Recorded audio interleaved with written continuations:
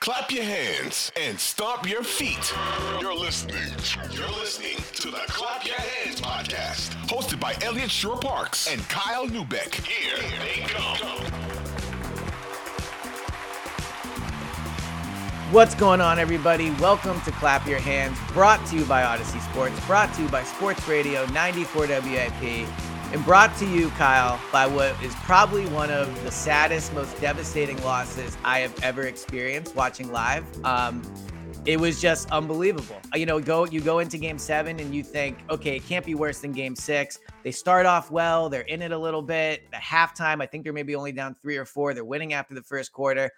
And it was a lot like Game 2, where a few minutes in, you're just like, well, that's it. And since then, we have led to 12 hours or whatever of just complete devastation from fans. People want everybody gone. People are completely upset. Like, I don't know, man. I don't know where to begin. How you doing? Just wondering what it was all for 10 years after they started rebuilding this team, and many lead general managers and presidents later, and then he failed draft picks and trades later. And I think there's a reflex to just like throw the whole thing out. And, I'm not going to do that. In the story I wrote this morning, though, I think the thing that sticks with me is like, we can get into, they should have done this, they should have done that. They shouldn't have made this trade. They shouldn't have hired this guy, and so on and so forth. The bottom line is that their two best players sucked in that game. Mm-hmm. Absolutely sucked. And, we can go back through these playoff defeats that they've had in recent history and say, well, Joel wasn't totally at fault, or Joel didn't do this and Joel didn't do that. But like at a certain point, man, the guy's 29 years old, right? By the time most guys are in their late 20s, I'm not going to say they've all won titles, but the true greats have at least had a moment beyond the first fucking round of the playoffs where we looked at that guy and said, he doesn't have the right team around him. He doesn't have this. He doesn't have that. But he was able to rise to the moment. And we can sit here and say, well, Joel's not healthy this time of year and this and that. But like, it is what it is at this point, man. This guy hasn't gotten it done when they've needed him. And you're going to say, well, MVP was still great and blah, blah, blah. But like, this is fucking bullshit. This is, I made the analogy in the story I wrote today. He is more like David Robinson, who won an MVP in 1995 and got absolutely destroyed by Hakeem Olajuwon, than he is somebody like a Hakeem, like a Shaq, like these guys who are the actual great players of their era. His legacy right now is not getting it done in the playoffs. It doesn't matter whether it's because of injury. It doesn't matter if it's because he hasn't had the right guys. He has not shown up. Like, the best thing that we can say about Joel Embiid in the second round of the playoffs is that when they played the Raptors in 2019, he had a huge plus minus. We can't say that he scored a lot of points. We can't say he was good on offense, period, in that series. All we can say is they were better with him on the floor because he was very good defensively in that series. That is his playoff legacy at 29 years old in the prime of his career. And honestly, given that he has suffered another injury in the playoffs and has gone through this again, what reason do we have to believe that this guy is going to be healthy and be able to deliver when it matters the most? There is no evidence. The burden of proof is on him, and it's on the organization. And so everybody that's mad today or that feels apathetic today because, they were promised this bill of goods, they've heard from me and from you and from other people, this could be a different season. Finally, he breaks through as the MVP. Finally this, finally that. None of that shit matters, man. When the chips were down, and look at Jason Tatum, that whole series, terrible first halves, terrible moments throughout those games. Game 6, when his team needed him, he pulled out a fucking heater in the fourth quarter and carried his team to a victory. Joel has not done it, and until further notice, we have no reason to believe he can do it when it really matters. Yeah. So I think a lot of what you just said, it's completely true. And we could argue it as opinion or not opinion. I think what you're saying is fact. Like what Joel's legacy is right now, I can defend it till the cows come home. I can tweet how much MVP matters. I can tell people he's a top 5 player. You do a great job, illustrating what a great player he is. All those things can be true to an extent. The reality is 99% of NBA fans, when they think of Embiid, they now still think of that image of him crying when he walked off the court against Toronto. And now they think of him getting absolutely embarrassed in Game 7 on a national game on Mother's Day, right? So the hard part is that I do believe Embiid is a great player. I do believe he was different this year. I do believe that this team was better than a lot of people are going to talk about them today. But the bottom line is, all you had to do, right, was avoid that if you're Embiid. If Embiid drops 35 yesterday, now look, maybe they win, but they probably don't. But regardless, if Embiid drops 35 and Harden's really bad, right, then it's, you know what, Harden's a loser, get him out of here. It reminds me a lot of when the Eagles made the playoffs the first year under Sirianni, and they were 9-7. They didn't really beat anybody all year, but it was a successful year. They go into Tampa, and it's, okay, you're not expected to win the game, but you just can't get embarrassed. And they got absolutely obliterated. And as a result, all offseason, it was, is Jalen the guy? Is Jalen not the guy? The one thing Embiid had to avoid yesterday was exactly what happened. Like the nightmare that everybody was worried about all year. Me and you all year talking on the pod. Fans that believed in the team. All year they fought back on, they're the same team. They're just going to lose when it matters, and Embiid's not going to show up. And you know what? That is exactly what happened. Exactly what happened yesterday was what everybody was afraid of. And there's no getting around that. There is no getting around it. Like, I have thoughts that are not going to be popular today because they are more on the positive side as opposed to where people feel today. But at the core, at my core, I sympathize with everybody today. It was really sad watching that game. Like, I spent all year defending this guy. Well, except for when I wanted to trade him for Shea. But outside of that, I spent all year defending this guy. And now all the people that at my core, I still do believe are wrong, get to come out today and go, what a fool you were for believing in this guy. And what I also want to say to fans is, like, something you said that I think a lot of fans are dealing with today. And there is a little bit of truth to it, but I think what I've seen a lot since that game ended yesterday was I wasted 10 years of my life with this process. Like, it didn't work. This was a failure, blah, blah, blah. Look, guys, I am sad today too. I really wish they would have won that game. I wish that this pod was, oh my God, they did it.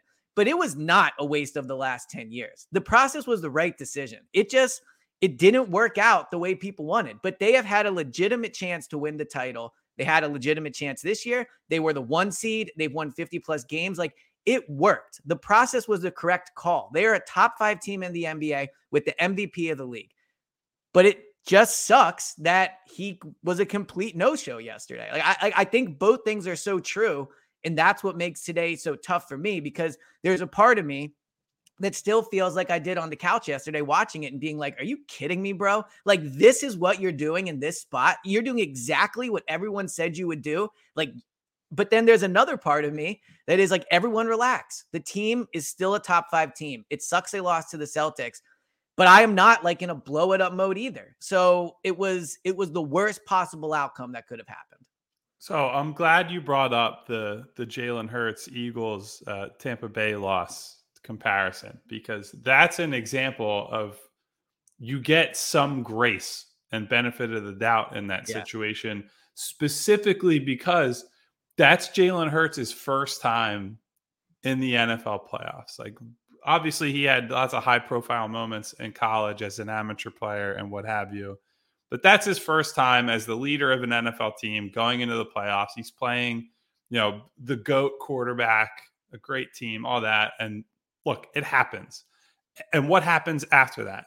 Jalen Hurts comes back, has an MVP caliber season. They go much, much further, all the way to the Super Bowl. They're within a few plays of winning the Super Bowl. And people saw tremendous personal growth from him. They saw growth from the team. They saw roster improvements, this and that. The difference with the Sixers is that Joel has had these humbling moments, these moments in the playoffs where he couldn't get it done. And all season we see, oh, look, they moved him to the elbows and they operate him in different areas, that he's a better, more efficient scorer than ever. And when push comes to shove, the Celtics are able to disrupt that. And Joel is in the mid post, the low post, trying to attack Al Horford one-on-one, getting doubled from different angles, turning the ball over, not making the right passes, taking stupid fadeaway shots that Horford is like in his chest as he's taking them. Mm-hmm. And it looks like nothing has been learned and nothing has been actually accomplished with the humiliations, the defeats, the failures that they've had in recent years. And beyond that, like, if he went out yesterday and just shot poorly, but we could sit here today and say, I feel like he left it all on the table, I think that's a different story. But the biggest disappointment in Joel, and certainly in James Harden too, or who I'm sure we're going to get to at some point soon, he just wasn't ready to play in that game yesterday. He showed up for the first 5 minutes like this is a fucking preseason game. He's out there like it's a close game, a tight game, like things are settling in. And he's watching rebounds fly over his head as if it just doesn't matter that Boston's getting second chance points and Robert Williams is flying in, getting the ball, kicking it out to somebody. Like he's getting back cut by Al Horford, who can barely fucking move for most of the series. Like his level of urgency was, I'm not going to say 0 on Sunday, but it was close enough to be like, dude, what is wrong with you? How do you show up for the biggest game of your season, and certainly the biggest game of his career to date in terms of how we're judging him and his legacy and him as an individual? It just seems impossible that you could show up and look like you just don't really care or understand what the stakes are for that game. I was mind blown by that. Well, and that's what's crazy to me is the game starts out and the other players played well. Like if we want to keep rolling with the Eagles analogy, the Eagles went out after that Tampa Bay game. They added a lot of talent to the roster.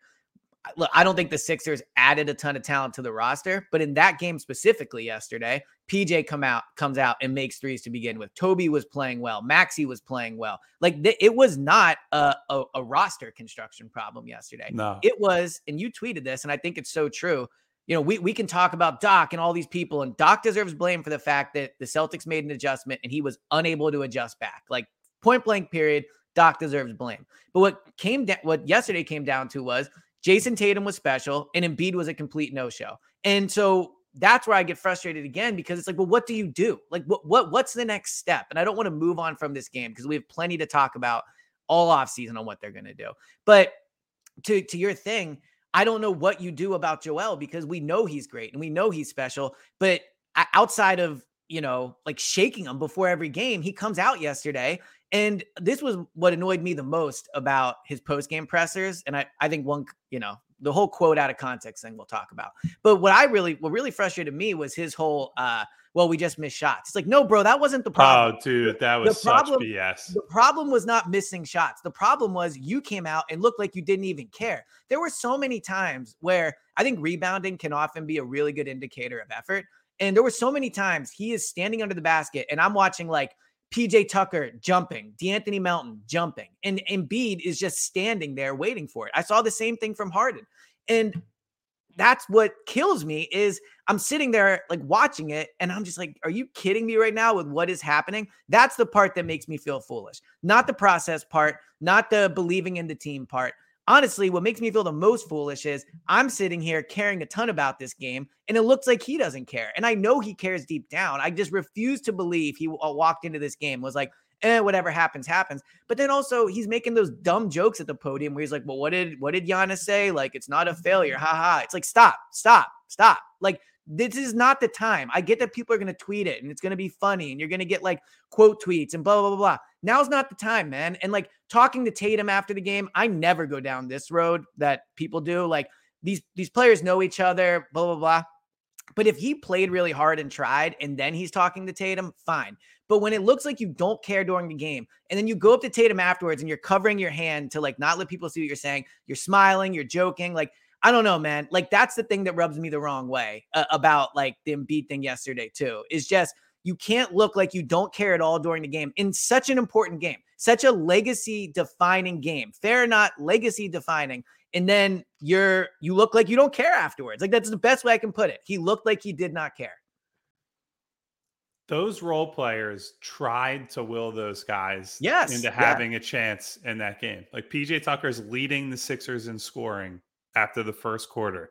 DeAnthony Melton comes off the bench, looks like he was shot out of a cannon when he got into that game. I mean, George Niang stopped Jaylen Brown on an island in isolation, forced a turnover on a guy who's going to beat him 9 out of 10 times in isolation. And so there are lots of, individual efforts or performances from role players where they're like, okay, Joel, okay, James, like, we're doing our part. We're trying here. We're giving you every opportunity that whenever you wake up, we have a chance to win this game.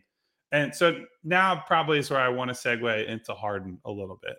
Okay. I thought the defining play of that game was the transition layup where he goes up and gets called for a flagrant foul on Jaylen Brown because he was too busy worrying about trying to draw fouls instead of just playing basketball. The only reason that flagrant foul happens is because James was flailing his arms and trying to sell something to the officials.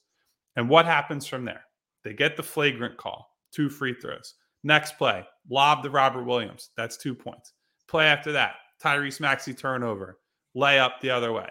And it was just, my computer just, like, all the monitors shut down for a second. So I thought I had too hot of a take to moving Kyle is not. You know what's funny? A few seconds ago, not to interject, because that, I think you're making a ton of good points. A few seconds ago, my monitor shut down too. So I wonder if it's because we're not live at like whatever. But anyway, I don't know. But yes. Point being, everything is going poorly. They went from, they're up like 8-9 points at that point to then it becomes essentially a 2-point game. Yep. And a Boston crowd that at that point was, they're starting to feel a little uneasy. It's like the Sixers are leading kind of comfortably and James and Joel aren't playing well. And James's bullshit and the focus on, I'm going to run to the teacher and say this is a foul and I got to play up every single piece of contact instead of trying to play through the contact and score, flips the entire game. And then from there, you see all the flaws that him and Joel have as basketball players. And it just, like, we've talked about it during this series throughout the season, when James just focuses on playing basketball and accepts, like, maybe I get this call, maybe I don't, but I'm going to go to the rim hard. I'm going to try to finish strong. I'm going to call my number and shoot. That's when he and this team are at their best. What we saw in Game 7 is what we saw last year in Game 6 against Miami, and what we've seen James do so many times in these big moments. He deferred, and he said somebody else on the team is going to have to try to win this game for us. And it's the ultimate just like, what are you doing type performance from Harden. Like, you can't say he went out on his sword as like, oh, he shot 4 for 20. Like, he would get buried for that too. But at least I would say, look, he's one of your 2 best players and they're going down with their 2 best players swinging. And it's just that same theme between both those guys. It made me think back to that moment in Game 4 where PJ Tucker grabs Joel Embiid after the N1 and is screaming at him, essentially telling him they can't stop you. They can't guard you. You got to go out there. And I don't know. Like, they won 54 games. They had this great season. They pushed maybe the best team in the league to Game 7. But like, I just don't know that you can have a team where both of the 2 co-stars are these kind of, Harden's a little too cool to be like the rah-rah guy. Joel is clearly not like the emotional leader of the team. Like, he's the leader in the sense that he's the best player and his example is what they follow. But you need an ass kicker in these moments. You need somebody like Jason Tatum, who in a Game 7 just says, give me the goddamn ball and I'm going to figure it out. You need a Jimmy Butler who will do that same thing that PJ Tucker did to Joel in Game 4, but also just look at a game and say, nobody else has it. I'm taking over. they don't have that guy. And like, we can talk about, you don't need the best player on the team to be the passionate speaker and the rah-rah guy and all that. But like, you need one of those guys to be able to kind of grab the game and seize the team and say, don't worry about anything else. I'm going to get us through. And like, Joel's been that guy in the regular season, but neither one of these guys have been that when it counts in the playoffs. But what's so crazy to me is, like, that's true, right? That is true. But also, if DeAnthony Melton makes 2 of those wide open threes in game 6, we're talking something different, because then it's Embiid took over in overtime in game 4. He was dominant in game 5. He willed them back in game 6 after a slow start. And so I agree with you that there is a large part of my heart that feels Embiid and Harden are just losers. It pains me to say. It could just be the truth. Like, it just could flat out be the truth that Embiid maybe is just not going to do it. But they were also extremely close to doing it, right? Like, they could almost have not have gotten closer without actually doing it. So, but to the Harden thing, you know, we've done post-game pods where it's, where was the effort? I can't believe he did this, blah, blah, blah. To me, like, I don't even need to go on that rant again. The thing that defines Harden to me, and maybe really the Harden time with the Sixers and definitely Harden yesterday, is this tweet from StatMuse. It says, 4th quarter stats in their last 3 playoff games for Philly. James Harden, 0 points, 0 field goals made, 0 free throws made. Ben Simmons, 5 points, 0 field goals made, 5 free throws made. We ripped Simmons, mocked him, like ruined his career in a lot of ways because he was so bad in the 4th quarter against the Hawks, right? Harden was worse. Like, Ben Simmons, more 4th quarter points in his last 3 playoff games than James Harden. Like, how is that possible, right? How does that happen? That when you trade Ben, you do it with the idea of, okay, now we have somebody that's going to score. Now we have somebody that's not going to completely choke. And like, you know, all the like, thanks Ben Simmons jokes and the bricks and the free throws and like, all right, well, hey, Harden's bad, but at least it's not that bad. No, it was that bad. Like, the effort that he got was worse in some ways than what Ben Simmons gave you. And obviously, Harden had bigger highs. Game 1, unbelievable. Game 4, unbelievable. But the toughest thing I think about Harden moving forward is Harden will give you 40 points, and then he'll be completely disinterested for 2 games. And then he'll give you 40 points, and then he'll be terrible, right? For all of Ben Simmons' flaws, and he had plenty of them, at least you knew Ben was not going to shoot the ball, and he was going to be that outside of it. So when you talk about building around Joel and Harden, they are both extremely talented. But the tough part about building around them is that they're also both somewhat unpredictable. And I don't know how you build around unpredictable. But the other thing, real quick, since I just brought up his name, the saddest part about yesterday that just completely encapsulates what a depressing, like, I can't believe you did this to us moment, is when Ben Simmons posts on Instagram a shot of him watching the Sixers game. And you know what? Like, the Sixers deserved it. Joel, you took. No, we're not going to let Ben Simmons get away with that. I'm bullshit. sorry. Like, that was the, I know that ain't who I think it is moment. No. You know what that was? Joel, you have dunked on Ben repeatedly, right? And guess what? You want to be like the Ben Simmons couldn't even show his fucking face when they played in the playoffs. He doesn't get the fucking gloat over this.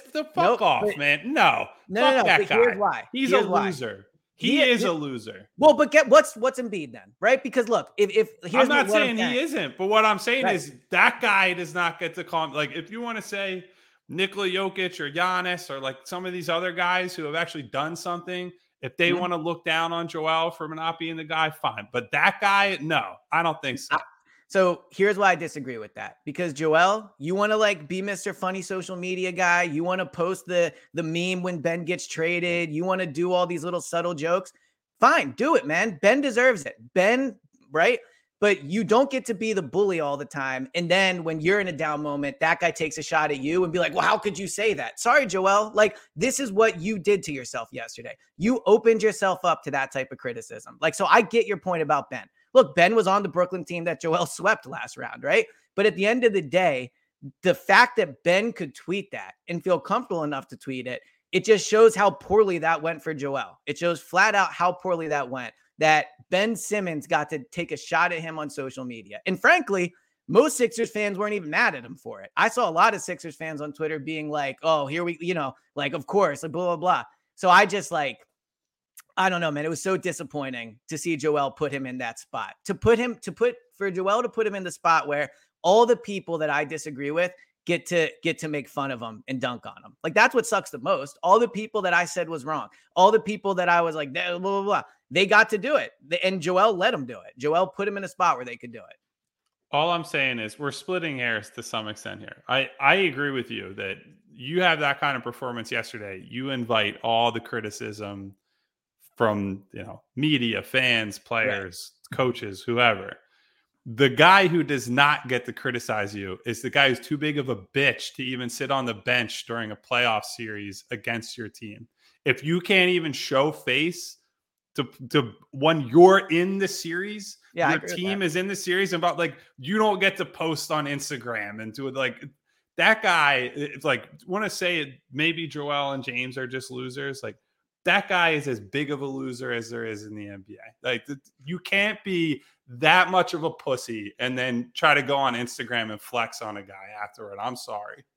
Yeah, I don't disagree with most of that, but to what you started with saying about Joel's legacy to also a lot of the league is a loser. And that's why, and maybe we can talk about his post game a little bit, because I'm curious for your read on him, since you know Joel really well.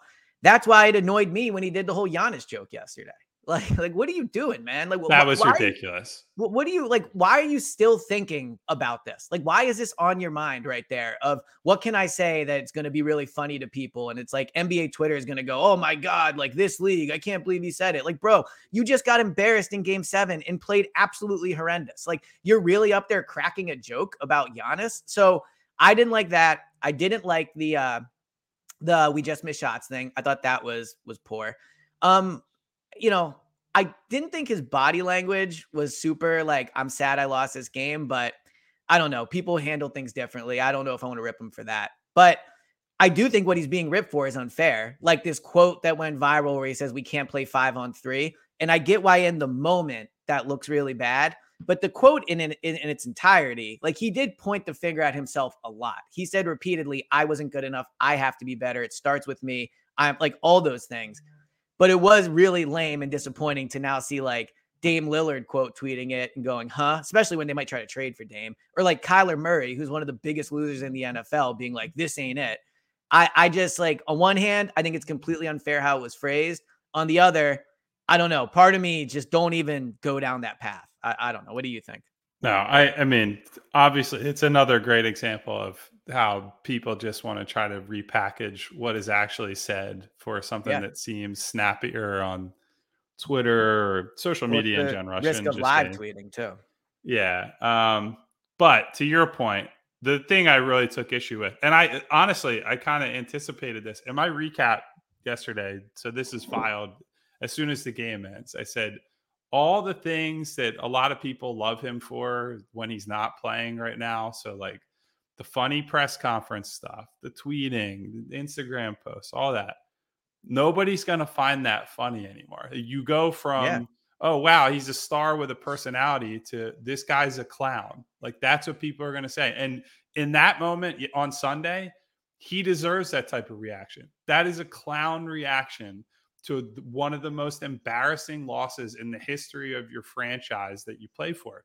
You cannot go up there. Like, yes, he said a lot of the right things. He said, it starts with me. Like, if we fail, that means that I failed. I have to get better. Every season I've gone and I've added something. I've done this. I've done that. Like, that stuff is all well and good. And people were saying he threw his teammates under the bus. What I thought him and James Harden both did was neither one of them pointed the finger at each other. They said, in Joel's case, he said, unfinished business. Like, we can do more. Obviously, like, I think we could win. And it was not a thing where they're not pitting themselves against each other, which that's good. If they end up running this back and, we'll get into the mechanics of all that eventually. That's good. At least it seems like these two guys are aligned there.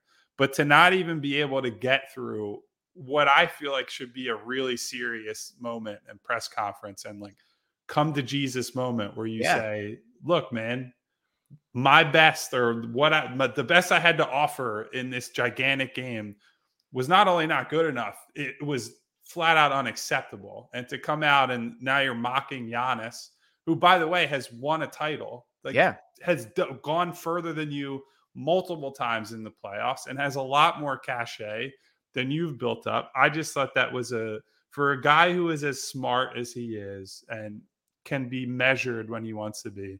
I just thought that was such a gigantic misunderstanding of where he's at and where his team is at.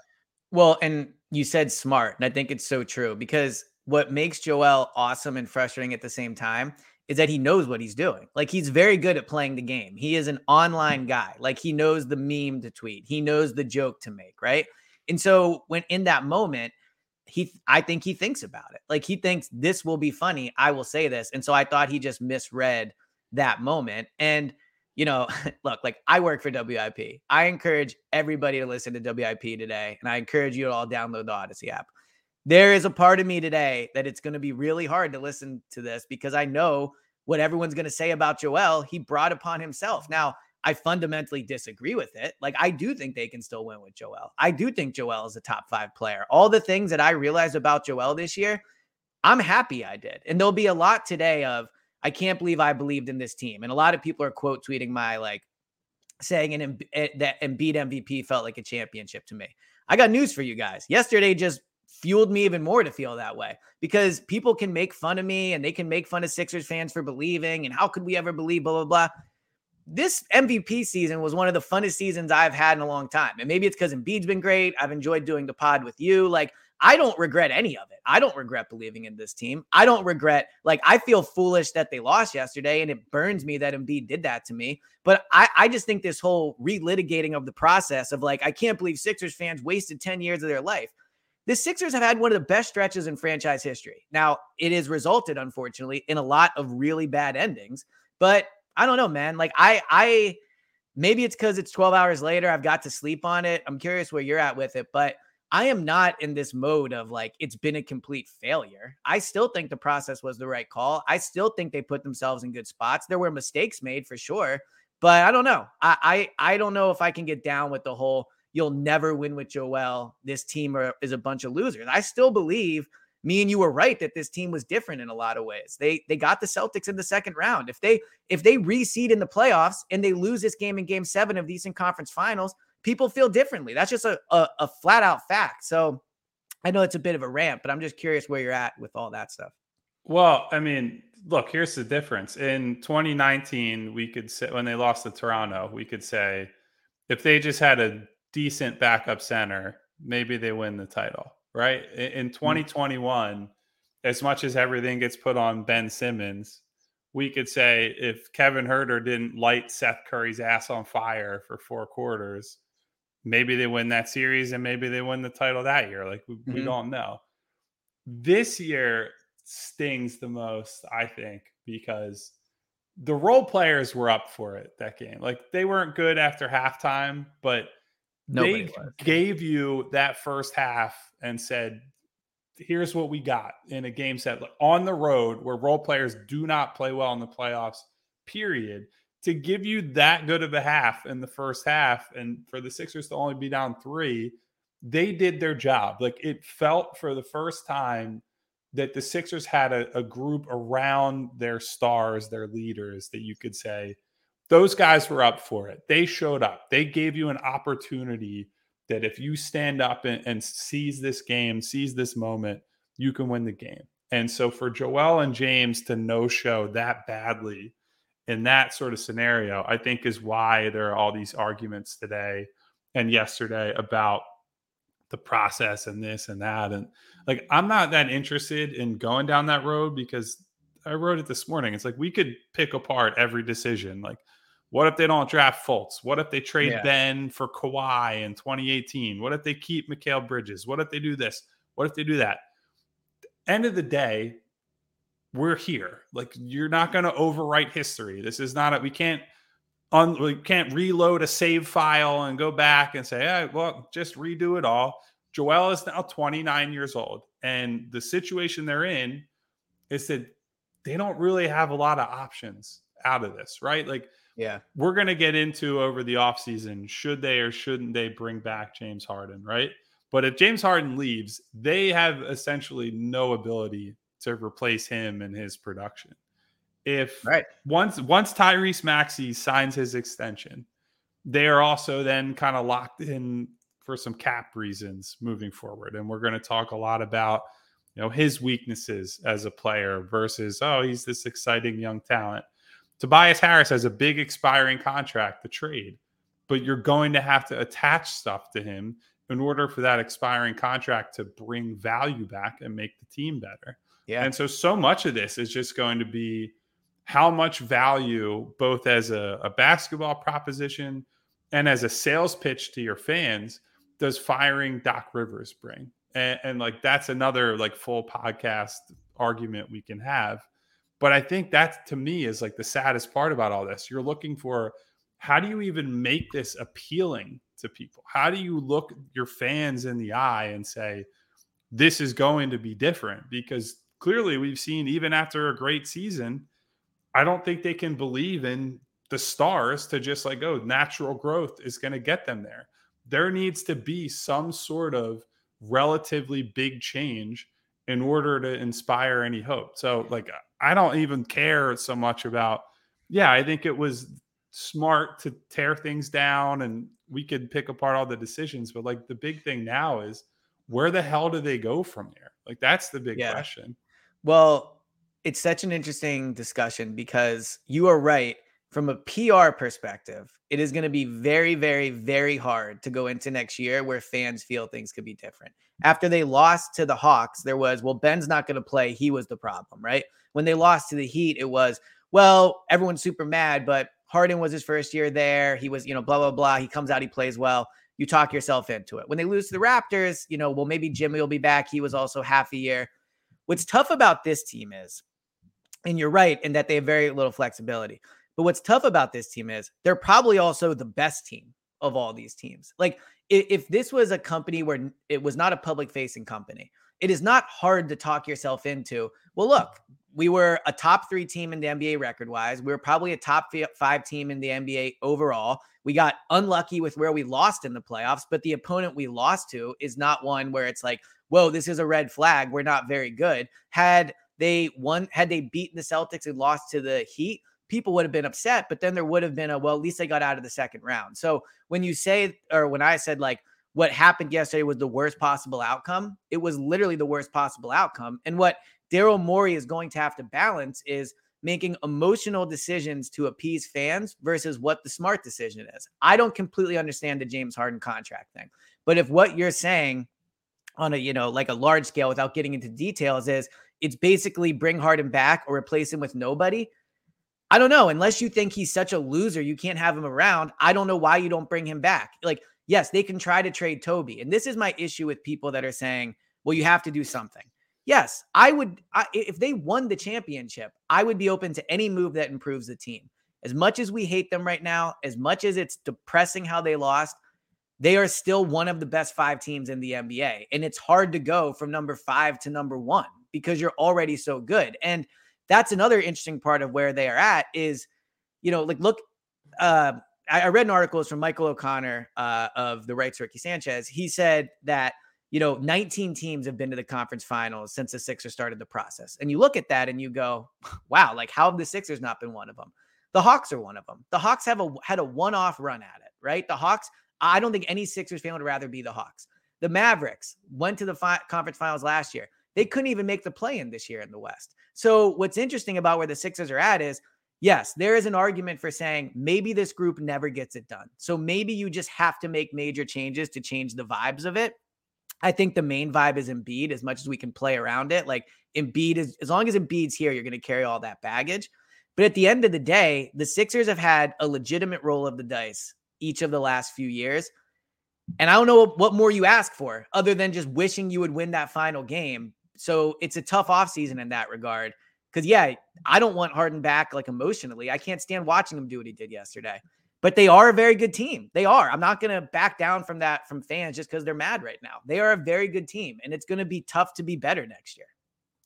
Yeah, I mean, think of a scenario where Harden leaves, you pay Maxey, you can't find a proper deal for Tobias. Yeah. And you essentially walk into next season with Tyrese as the lead guard. You start maybe DeAnthony Melton alongside Harrison, Tucker, and Joel. I mean, what's the ceiling on that team? Yeah. And the problem with that is what we've seen in the past. Like, if you thought Boston loaded up against Joel when Harden was on the team, wait till what happens when it's Tyrese Maxey is like the only other guy who's a real creator on the team. And even then, he's mostly a score first creator. He's not a, make other people better type playmaker yet. So yeah, I mean, the question is going to come down to, can they get Harden to come back on less than, a max type deal? Because certainly the swings in effectiveness, both mentally, physically, you just can't pay that kind of guy going into his late 30s, hundreds of millions of dollars, right? Like, that's just not a thing that you can do. But if you don't, then I don't know. It certainly seems like James Harden could just walk back to Houston and get whatever he wants financially and ride off into the sunset, not really caring about winning, I guess. We talked about whether he's a loser or not for going back to Houston. Let me pepper you with a few Harden questions just to kind of read where you're at with it. Are you at a point right now where you would not bring Harden back no matter what?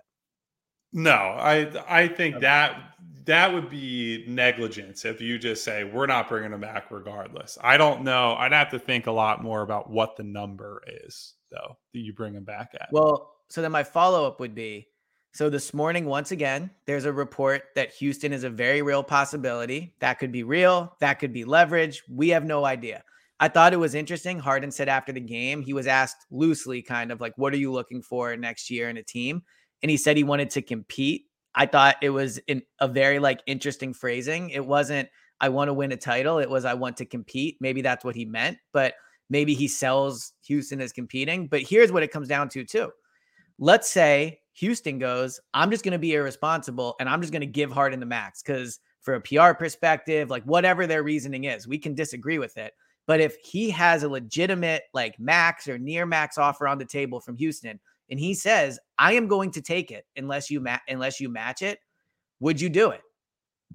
I don't think you can give that guy the max. It's just but again, I don't know. Next year, then.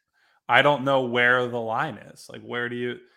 And the part of the reason to bring him back, even if you don't love the contract, is the hope that maybe you trade him and recoup some value at some point. Because if you just let him walk in free agency for nothing, that's a huge problem because they're already down multiple assets because of the trade for him, and not to mention role players that had helped them over the years to make that trade happen. So that would be a huge failure to just let him get away. But the flip side of that is you might end up in a few years just completely stuck. As apathetic as people feel now and as stuck as they feel this team is right now, imagine in a few years where Harden is older and has less to offer night to night than he does now. That's a scary possibility. Do you think Harden wants to come back?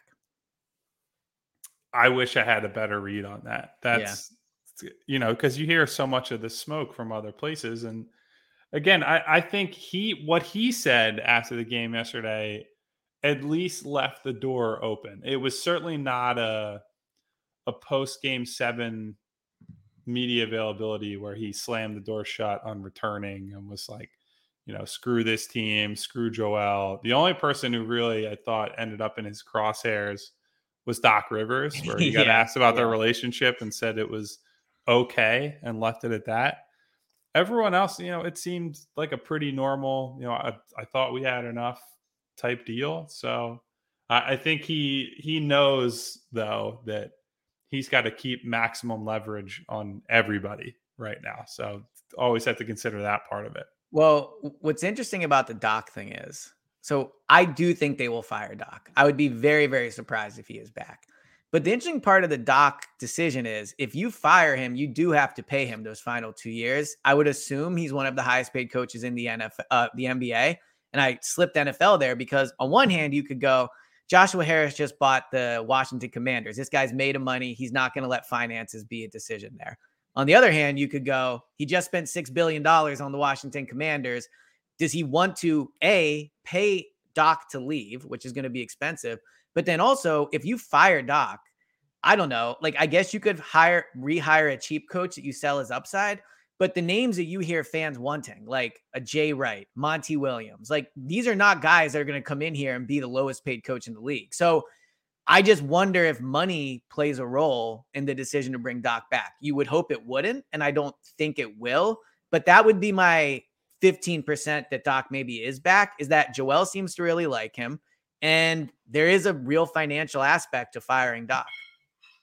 Yeah, we'll see on Doc. There are some signs in either direction so far, is what I would say, but I know nothing concrete enough for me to determine whether I think he's going to last or not.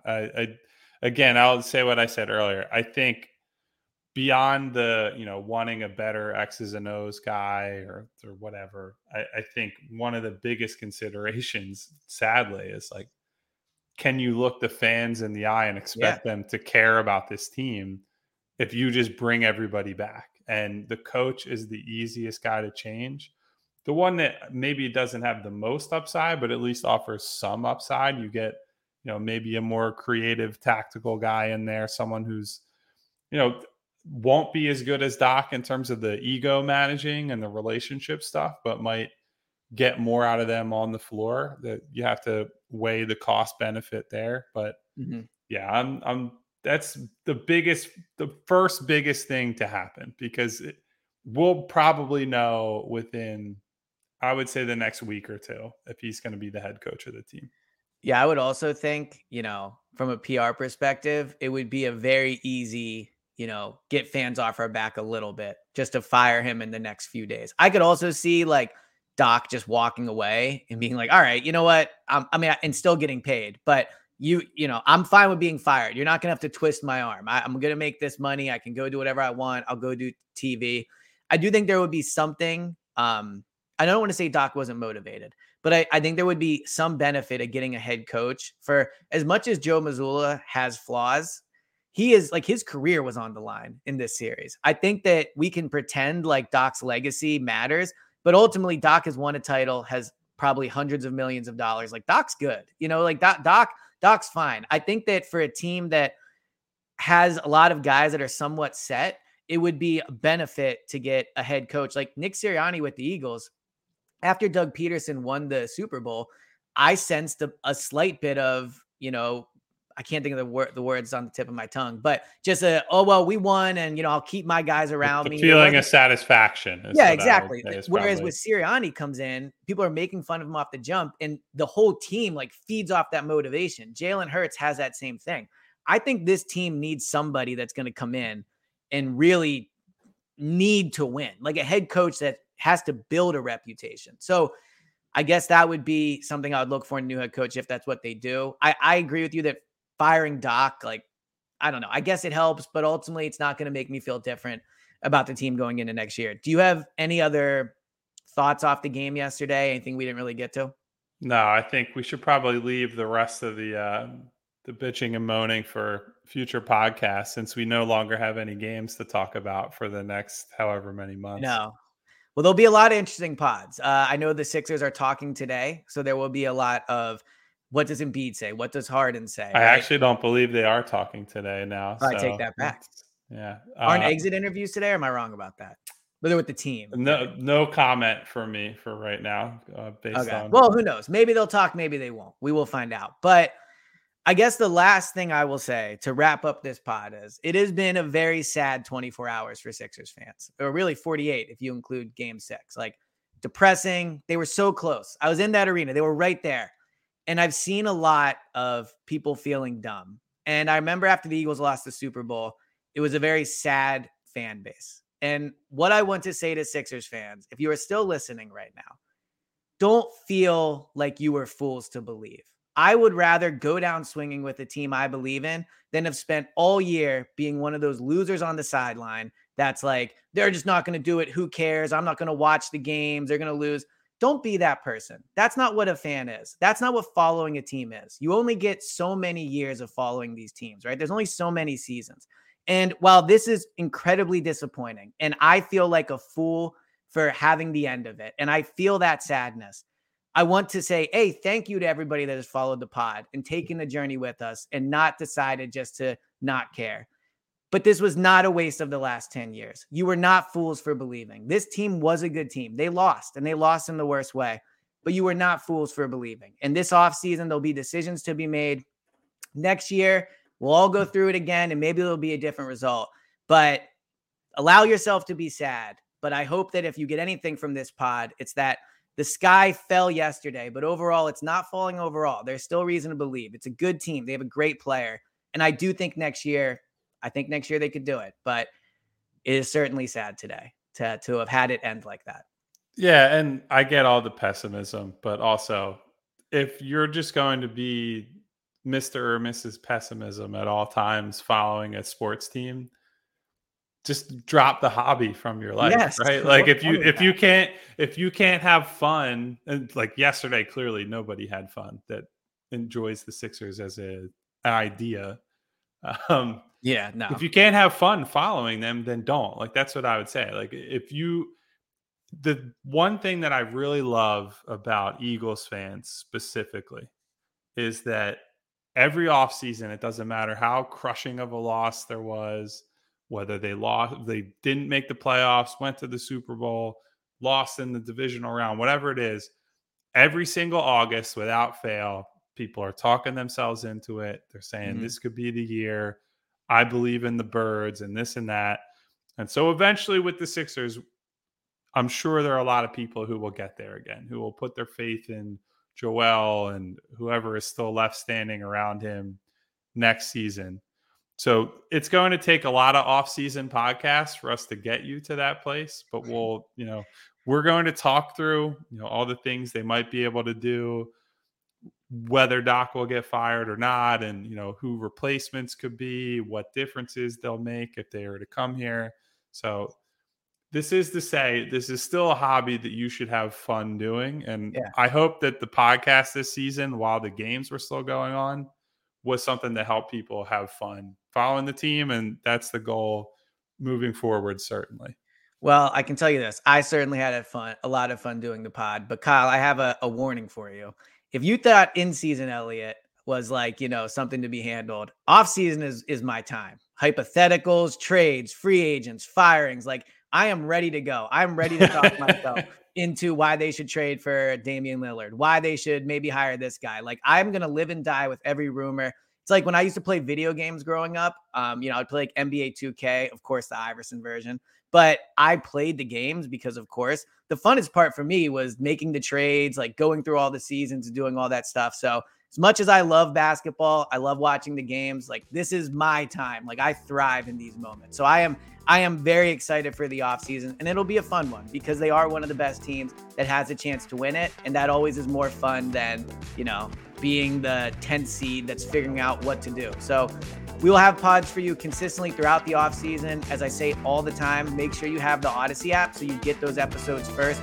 We will try to come up with a more maybe consistent schedule now that there's no games. So, there's not that to worry about. But thank you to everybody. And Kyle, I know you have to get out of here right now, but we will talk to you guys later in the week. And thank you again to everyone that listens. I'll talk to you later. Thank you, guys. I'll talk to you soon.